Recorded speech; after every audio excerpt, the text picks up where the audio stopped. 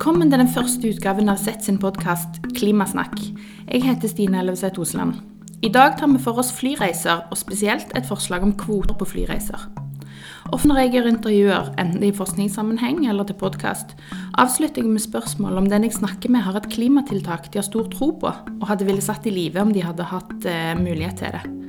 I dag starter vi der jeg vanligvis avslutter, nemlig med et forslag til et klimatiltak. Kjetil Kjenseth, stortingspolitiker for Venstre, leder for energi- og miljøkomiteen på Stortinget og nyvalgt leder for samme komité i Nordisk råd, foreslo for noen uker siden kvoter på flyreiser. Til å samtale om dette med Kjetil har vi med oss Endre Tvinnereim, forsker ved Norse og Sett og spesialist på kvoter, og Ragnhild Muriås, professor i sammenlignende politikk, som har forsket mye på endring som krever forandring i atferd. Kjetil, kan du bare fortelle litt, hva er det du har foreslått? Først takk for invitasjonen.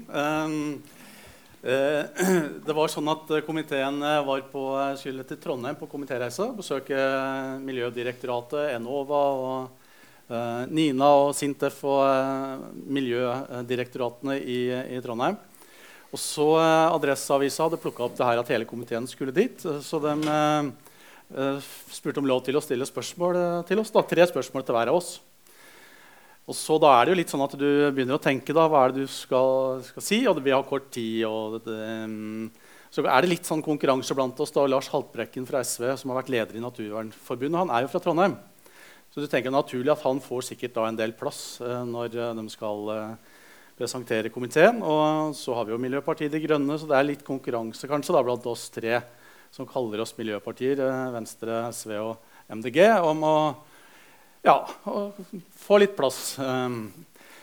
Så det første tiltaket jeg foreslo da, det var at vi skulle ha klimaregnskap i alle husholdninger. Litt som dere har snakket om her før i dag, da skal dere ha et reiseregnskap eller en carbon tracker. Og det jo fullt mulig å ha, men det visste jeg at du får ikke førstesida av Adresseavisa på det. Du kommer knapt nok med av de som skal presenteres. Så hadde vi hatt Asbjørn Torvanger fra Cicero inne i stortingsgruppa vår og presentert 1,5-gradersrapporten fra IPPC. Og inni der så sa inni alt han presenterte, så nevnte han kvoter på flyreiser. Så hoppet han raskt videre, men hvis vi ville snakke mer om det, så måtte du komme tilbake. Så jeg la på den, da. Jeg visste jo at det ville bli, og det gikk jo ikke lenge før de ringte. Og så måtte vi jo da begynne å snakke om tall. Ja, hvor mange flyreiser innebærer det? Så dette her må jo utredes. Dette her jo helt nytt, og vi vet lite om hvordan vi kan gjøre dette her. Og i mitt stille sinn så tenkte jeg at vi kan starte med en kvote på 30 og trappe ned til 20 år. Trappe ned over 20 år. Og så skal vi skal jo, målet med her jo å skifte ut drivstoffet. Det ikke å slutte å fly. Så det også var jo inne i debatten deres tidligere i dag om skal vi slutte å reise eller slutte å fly. Ja, nei, det skal vi ikke. Vi skal bare bytte innholdet. For vi skal jo bytte ut drivstoff i dagens fly. Biofuel kommer, hybridflyene kommer, elfly kommer på norske kortbanenettet fra 2025. Så det skjer masse, men det skjer ikke raskt nok. Så da sa jeg jo 10 da. Jeg visste jo at det kom til å bli en debatt, og da ble det forsiden selvfølgelig av Adresseavisa. Og så gikk det videre i nasjonale medier som at jeg foreslo en maks antall på 10 reiser. Og de fleste leser jo bare overskrifter og fortsetter ikke videre. Men sånn det kommer vi ikke bort ifra. Så det jeg har foreslått jo da å utrede en kvoteordning på flyreiser for oss som personbetinget, enten du i jobb eller i sivilt, for å skifte ut drivstoffet. Og da må el ikke være en del av kvoten. Da. Og det litt etter modell av røykeloven. Altså, vi så mange virkemidler som vi holder på nå. Altså, vi skal begynne å blande inn kanskje litt av biodrivstoff, men det jo per i dag ingen som produserer det i noe særlig grad, i noe volum som monner. Og elfly, ja, vi får nok de første elflyene i rute i Norge i 2025, men det ett av ganske mange hundre som skal operere det norske kortbanenettet. Så dette her jo snakk om en horisont ganske langt fram i tid, 2040-2050. Og da må noen tørre å snakke om hva som skal til oppi den situasjonen vi står. Altså når ting ikke monner lenger. Så har jo røykeloven det har gått veldig bra. Det både for røykerne og som ikke røyker.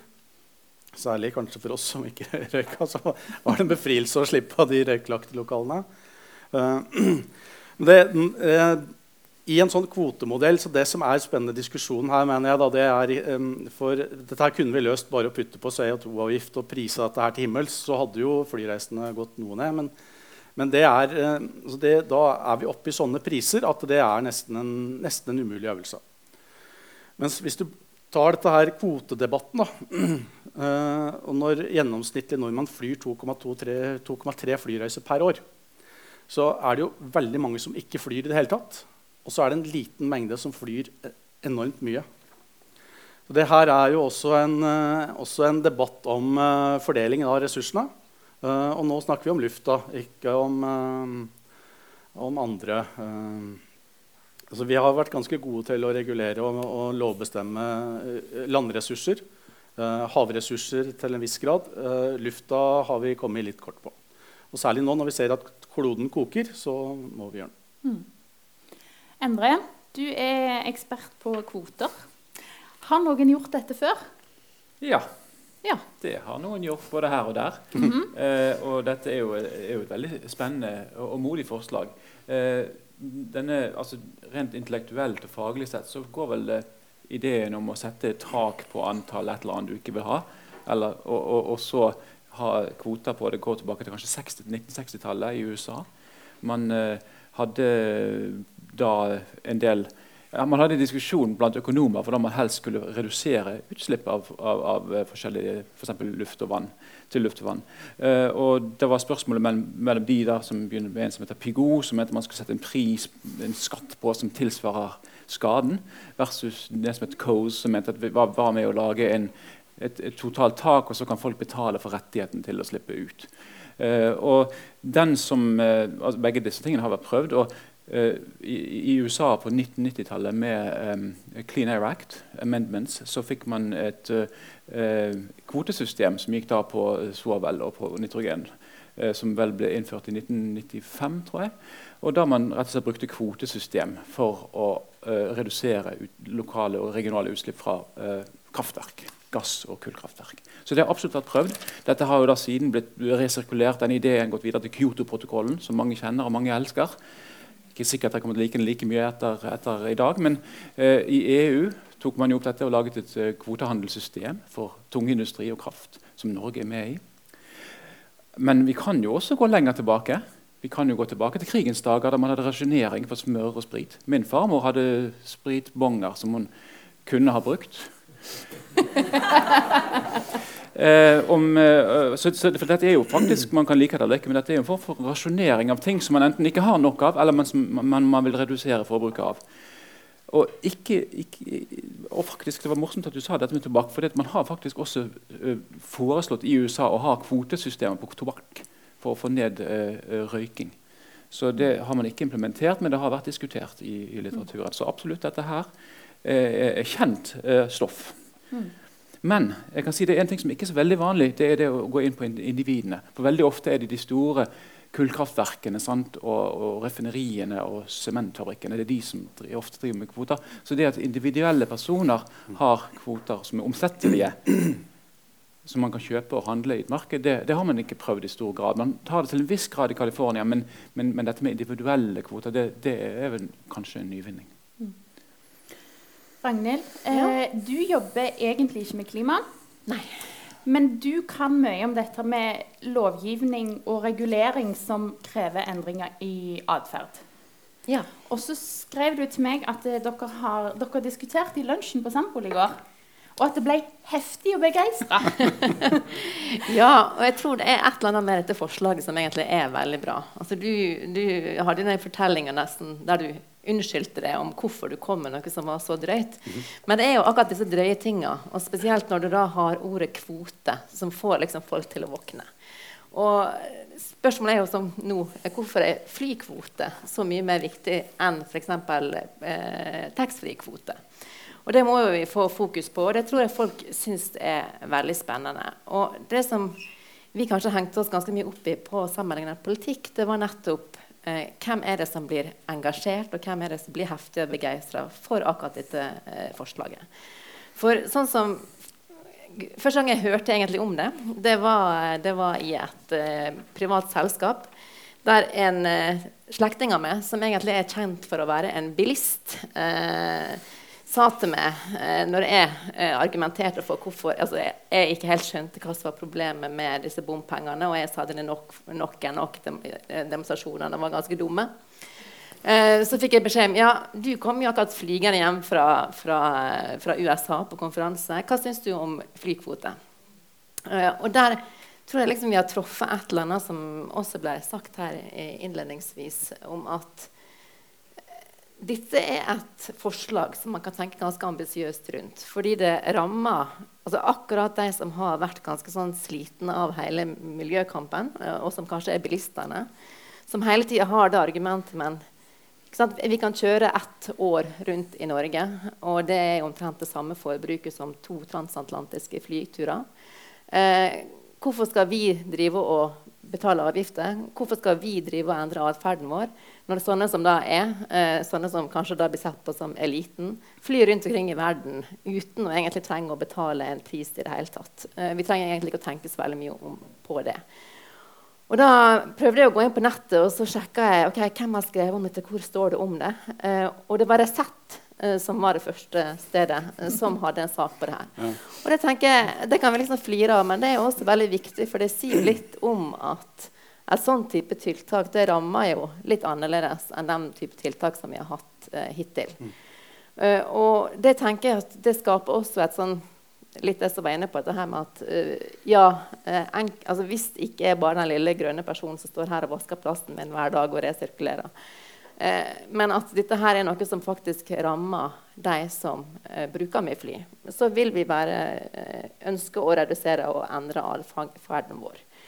Men forskning vil jo også vise at det jo liksom som ble sagt her, at også på andre felt som jeg har studert, som både kjønnskvote og andre typer lovreformer, at det å koble det opp mot enten tvang eller økonomiske sanksjoner, det ganske viktig, slik at man får det inne. Og at hvis man har et sånt system, tenker på kvote og tenker på belønning, så fungerer det kanskje ikke så mye med belønning alene, men der man faktisk går inn og enten da gir økonomiske sanksjoner, eller rett og slett sånn som dette forslaget i utgangspunktet høres ut som at det et topptak på antall flyreiser. Så tenker jeg at kanskje det et eller annet som fenger der. Kanskje det mulig å gjøre noe her. De kan i alle fall potensielt ta vekk en del av motargumentene. De som har fulgt med på, som ble nevnt nå, bompengedebatten, kanskje spesielt i mitt hjemfylke, den siste tiden, hvor motstanderne setter fyr på, ikke spesielt tilgjengelig. Et av de ordene jeg oftest skriver når jeg skriver artikler, det at det klimaproblemet all encompassing. Det handler om absolutt alt, og det handler om livene til hver enkelt, det handler om EU sitt kvotesystem, og det handler om at bønder i Afrika ikke kan gjøre ditten eller datten. Og da blir det veldig langt fra oss. Hvordan kan dette med flyreiser, som nærmest blir et sånn symbol på kan vi si, overfloden vår, i og med at nordmenn flyr så mye, hvordan kan vi snakke om det på en sånn måte at vi på en eller annen måte kan klare å koble det inn i en klimadiskusjon som gjør det litt mer tilgjengelig?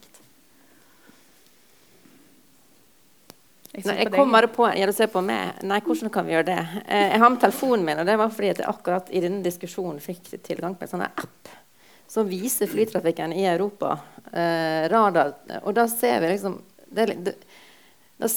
hvor mye fly det som til hver tid ute og flyr. Og når vi ser disse svarte prikkene, den heter da, skal vi se, den heter Flight Radar 24, bare for å si det på sunnmørsk. Flight Radar 24. Og da det å liksom komme med litt sånn konkretiserende, men da det med på hva flytrafikk, hvorfor gjør det så mye, men så det spørsmål som andre inne på, den koblingen der vi en del som faller av, det jo ja, men hvorfor betyr det? Altså, plutselig så betyr det ingenting. Altså, på den ene siden så føler vi at det er så enormt viktig at vi kan gjøre noe med å redusere flytrafikk fordi det slipper ut så mye karbondioksid. Og så plutselig så får vi beskjed om at men egentlig så betyr det ikke så mye likevel. Og da blir vi litt sånn, oi, ja, men hva er det da? Enten så må det være skikkelig ille, eller så er det ikke ille. Vi klarer kanskje ikke å ha sånn, det er veldig vanskelig hvis man ikke er en del av den debatten og forstå hvor tid er ting egentlig ille og hvor tid er det ikke ille. Ja. Ja, hvis vi kan få en mikrofon bak det, så kan vi godt hive inn noen spørsmål fra salen også. Men med et sånt system at hvis du får penger inn på konto og du kan selge kvotene dine, så trenger du kanskje ikke å selge det inn. Du snakker jo litt nå om å selge det inn og sette det i en større kontekst og sånn, men da ville det vært en reell økonomisk gevinst i å fly mindre. Da ville du jo fjerner du det problemet, tenker jeg. Ja, Kjetil? Rent politisk da, så ville vi løst det ved å gi en kontantstøtte til de som ikke flyr. Og da bruker du skattesystemet til det. Det tror jeg er en langt på vei umulig debatt her. Eller en modell som vi vil slite veldig politisk med å få gjennomslag for. For vi snakker jo i stor grad i dag om å ikke øke skattene, helst kutte skattene. Så vi har såpass mange store utfordringer, så akkurat nå så er vi ikke helt i modus for å ta de her store klimakuttene i fellesskap over budsjettet. Så noe av det viktige med denne debatten her er om du skal isolere den avgiften til kun de som flyr. Og hvis du skal gjøre det, og du skal isolere den til bare de som flyr mye, så vil det bli en himla skatt på dem. Så vi må bringe de andre, de som ikke flyr, inn i diskusjonen. Og hvis du har et kvotesystem da, der du ikke får kontantstøtte, men der du må aktivt gjøre et valg om du vil slette kvoten eller om du vil selge den, da bringer du de andre med, de som ikke flyr, eller de som flyr lite. Da. Og så er spørsmålet, er det praktisk mulig? Og det har nok vært liksom det vanskeligste spørsmålet for meg å svare på, og for Asbjørn og sikkert dere som forskere som vil få litt av den oppgaven da, som jeg egentlig har lagt i potten nå, ved å be om en sånn utredning. Så er det her praktisk mulig? Men vi har jo brukt nettbank nå i 15 år. Det funker helt greit. Det er mulig for SAS å regne på hvor mange bonuspoeng jeg får når jeg flyr hit i dag. Det her finnes det jo ganske gode digitale systemer for allerede. Og for meg som småsparer så er det mulig å investere bitte litt nå i et større fellesskap, i funding partner og andre som oppretter nye sånne egentlig digitale løsninger som omfatter det her. Så det er mer et spørsmål om hvor mange av befolkningen vil engasjere seg i det. Og da er vi kanskje mer over på den her samfunnsvitenskapelige delen av diskusjonen da, som så langt ikke har vært en så stor dimensjon av den klimaforskningen. Og som nok må på banen, for nå begynner det å handle om adferdsendringer, ja, som innledningen her også sier noe om at vi er villige til å gjøre ganske mye, men i smått. Og da, det må vi vite mer om. Hva er vi villige til å gjøre, og på hvilken måte? Og handler det om å sortere 7 fraksjoner som jeg gjør hjemme på Gjøvik i husholdningsavfallet mitt? Det gjør 90% av alle på Gjøvik, flinke til det. Men vil de også, vi har jo ikke flyplasser i Oppland, men vi har Gardermoen nært oss da. Men det er også mulig å være et fylke i Norge og ikke ha flyplass. Det er flere fylker som ikke har det. Det er mulig å leve et liv sånn, uten å ha tilgang på fly. Så hvor er liksom normen for adferdsendring her da? Og det kommer såpass store endringer på klima nå. Den rammer først og fremst sørlige halvkule da. De som bor nesten nede i vannet allerede, som vil merke det aller mest. Men vi også må ta det ansvaret. Hvor ligger de endringene, de lavthengende fruktene? Endre? Takk. Ja, du nevnte dette med om folk vil engasjere seg i det. Jeg tror, la oss si man satte opp en nettbankløsning med min-ID eller Skatteetaten eller et eller annet greier, og folk fikk 2,3 eller hva det var per år til å handle, da. Eller 3 kan du si, eller 2. Så ville jo da folk kunne selge på børsen hvis de ikke skulle fly.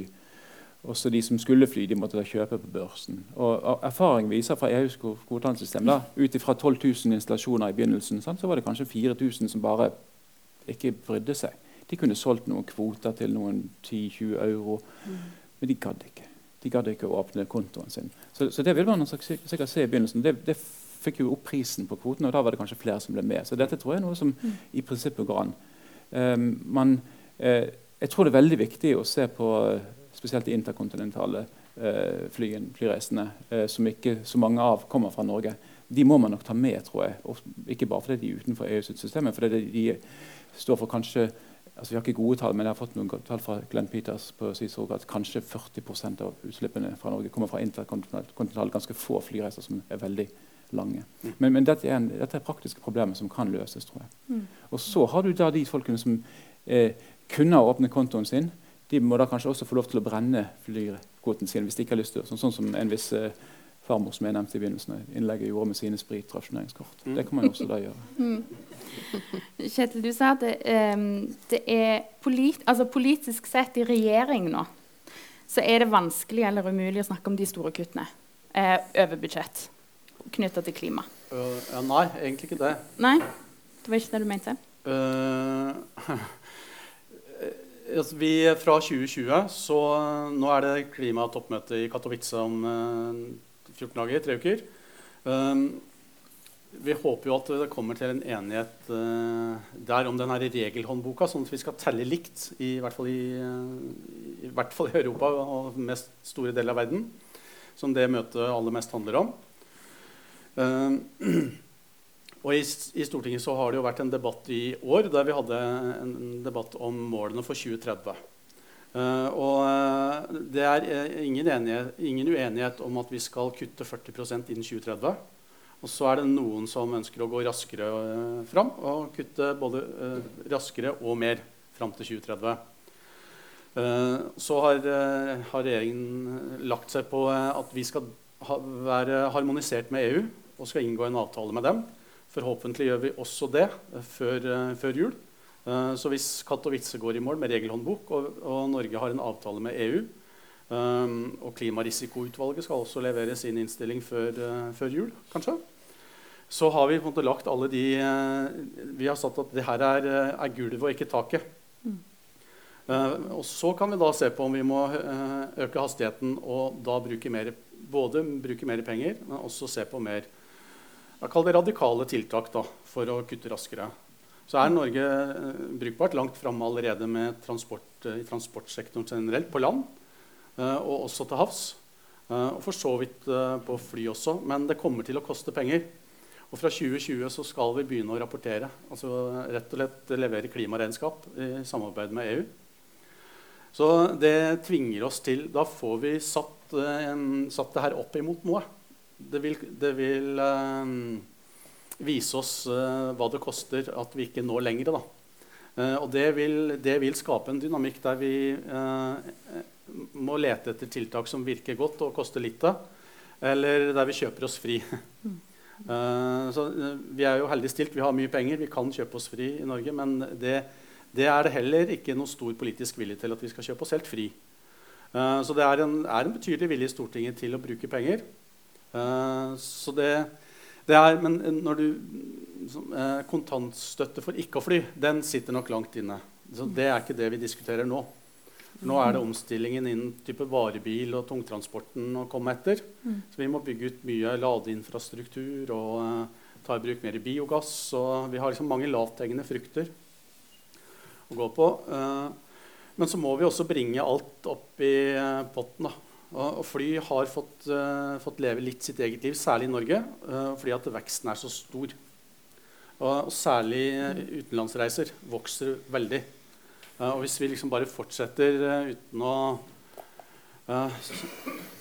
hvis vi både fortsetter å på en måte fly til himmels og fortsetter å pumpe opp veldig mye mer olje og gass uten å rense den, så hjelper det ikke det vi gjør på land. Da hjelper det ikke å kjøre elbil. Nei. Håvard, du hadde et spørsmål. Du bør berømmes for å komme med et veldig spenstig og et radikalt forslag, og det oppleves som egentlig ganske sjeldent at det kommer fra stortingspolitikere, synes jeg.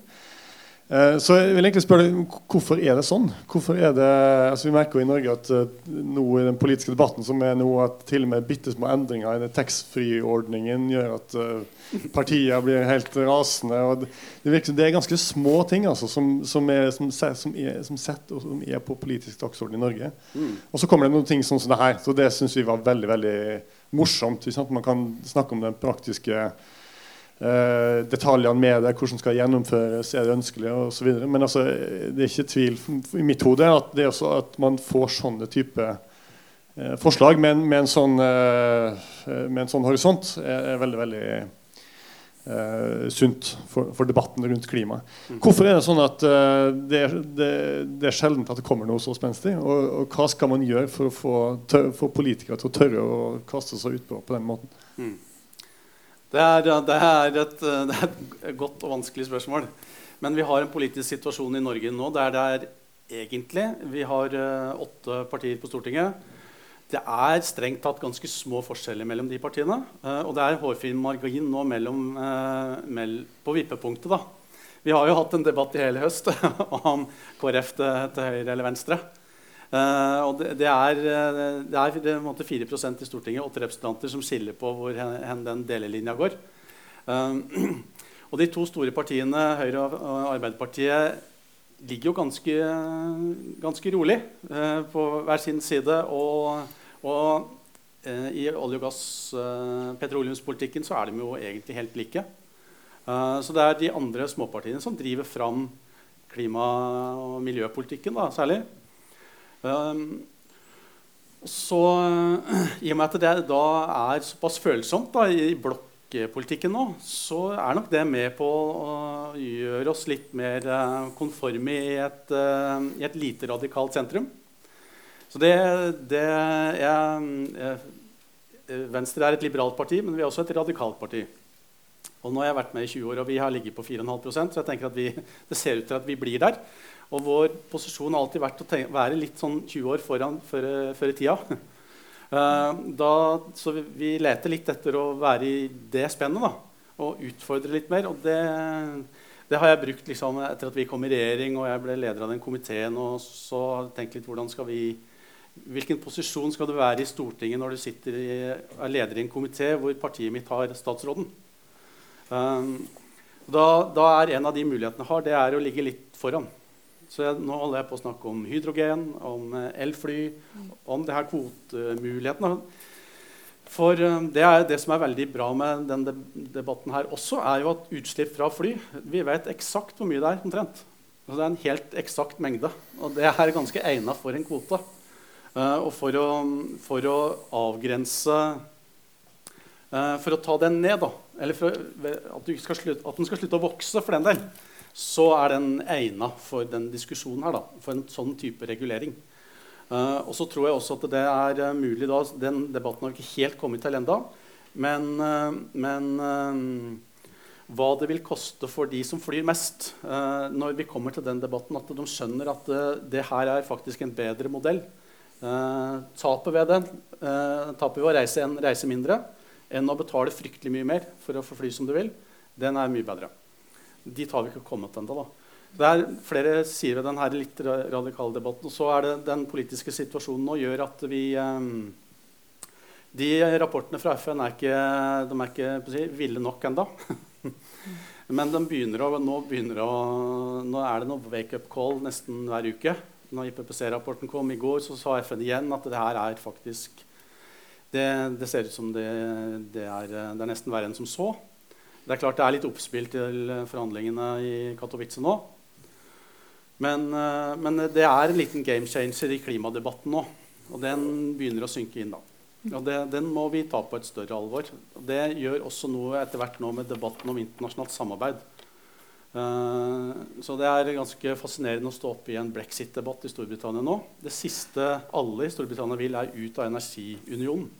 Men flertall vil jo ut av EU.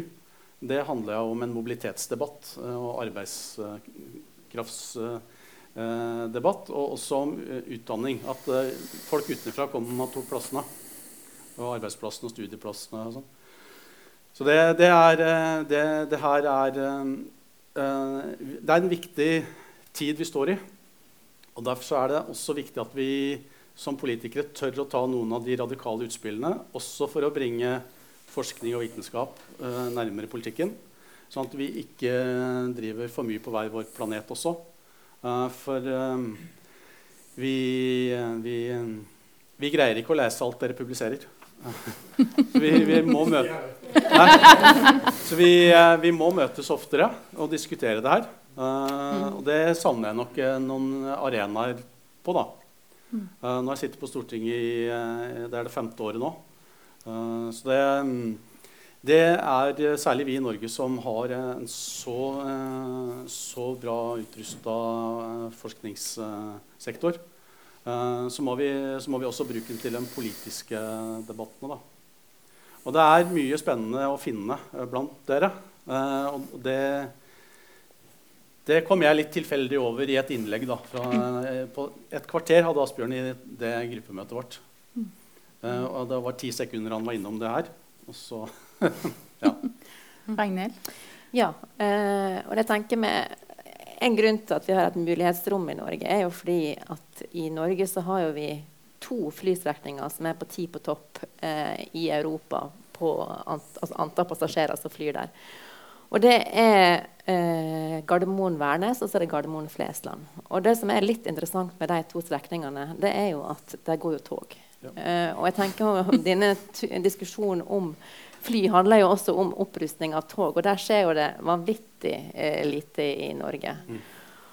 Og jeg tenker jo at hvis man også kunne få til en slags en ting er jo om man kunne betale en ekstra skatt som går tilbake til borgerne, og andre ting er jo om det kan gå, man kan for eksempel betale en slags frivillig skatt, at når du bestiller reiser på nettet så popper det opp en sånn vil du gi 100 kroner til å bygge ut tognettet i Norge, så er jo det også sånne type muligheter. Da begynner vi å ligne litt på USA kanskje, altså hvis vi begynner å ha privat finansiering av sånne type store prosjekter og frivillighet inne.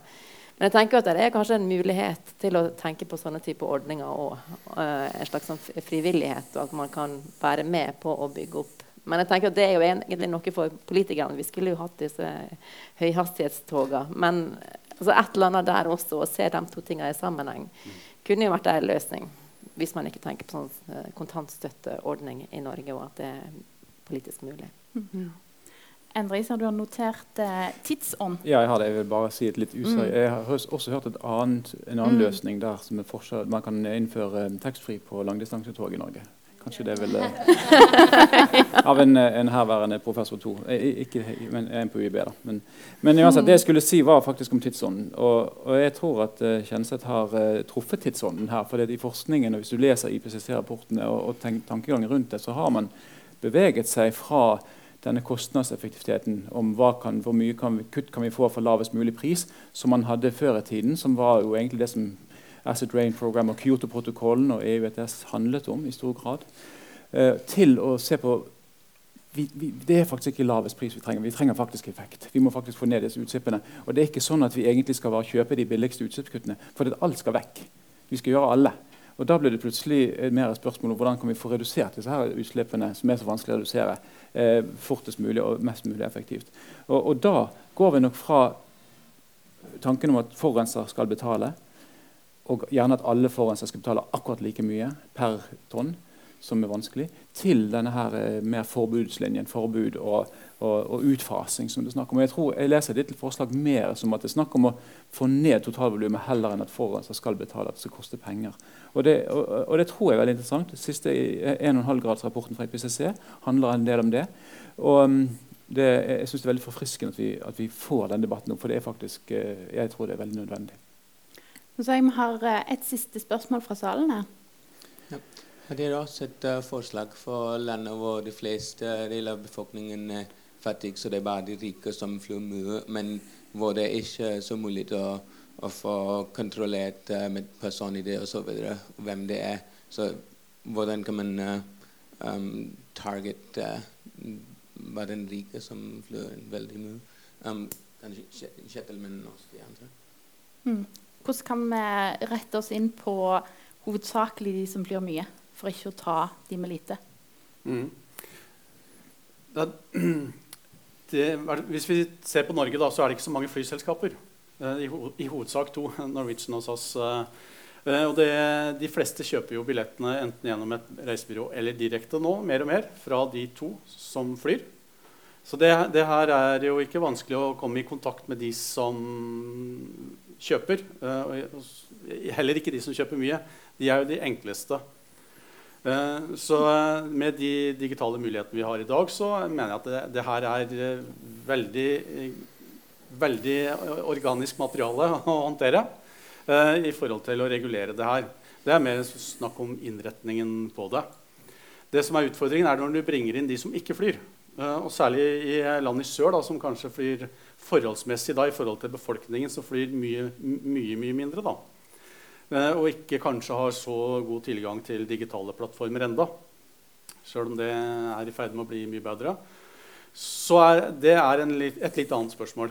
Men vi kommer ganske raskt dit, så jeg ikke så bekymret for det. Siden jeg småbarnsmor, så jeg heller ikke konsekvent, så jeg gir ett siste spørsmål fra salen. Tusen takk. Jeg får komme med mitt eget dristige forslag da. For de snakker om arena for forskning og politikere å snakke. Hva hvis vi akademikere og politikere var tvunget til å ta Bergensbanen mellom Bergen og Oslo? Da kunne vi bruke toget som arena for disse mer formelle diskusjoner. Det var et veldig godt forslag. Jeg lurer på, nå ser jeg mot sjefen, kan ikke vi få litt penger til å sette opp et sånt studio eller noe på Bergensbanen, og så kan vi kjøre tog frem og tilbake for disse diskusjonene? Jeg tenker å bruke lekevogner. Veldig godt forslag. Noen av oss må snakke med NSB om vi kan få låne lekevogner på Bergensbanen innimellom til å diskutere flyreiser. Aller siste spørsmål, og det går til alle sammen. Og fordi det politikere og forskere, så blir det en ekstra utfordring. Dere skal svare ja eller nei på om kvoter på flyreiser realistisk. Og så får dere ikke mer enn 1 setning til å forklare det. Da lar jeg Ragnhild gå først.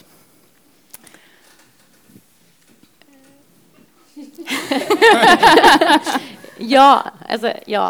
Og så skal jeg 1 setning på å forklare det. Ja, 1 setning. Hvis du vil ha den. Nei, bare si ja. Ja. Kjetil, det realistisk? Ja. Ja. Og Endre? Altså, i den grad at vi allerede har det, så det jo selvfølgelig allerede skjedd. Men når det gjelder å måle og verifisere, så nok svaret dessverre nei. Søren, der fikk vi forskeren på slutten. Da vil jeg takke. Hva sier du? Hva synes du? Jeg sier ja, og med forklaringen at jeg håper veldig på det. Og jeg vil ha et sånt tak. Jeg vil ikke ha sagt 10, men jeg har sett at gjennomsnittlig i Norge så det 7,3 flyreiser per pers i året. Så jeg ville sagt at vi bør sette taket på 7, så vi får justert det litt ned og får omfordelingseffekt. Jeg ikke konsekvent i det hele tatt. Men tusen takk for alle som kom og får spørsmål fra salen, og spesielt takk til dere som stilte opp her fremme på scenen.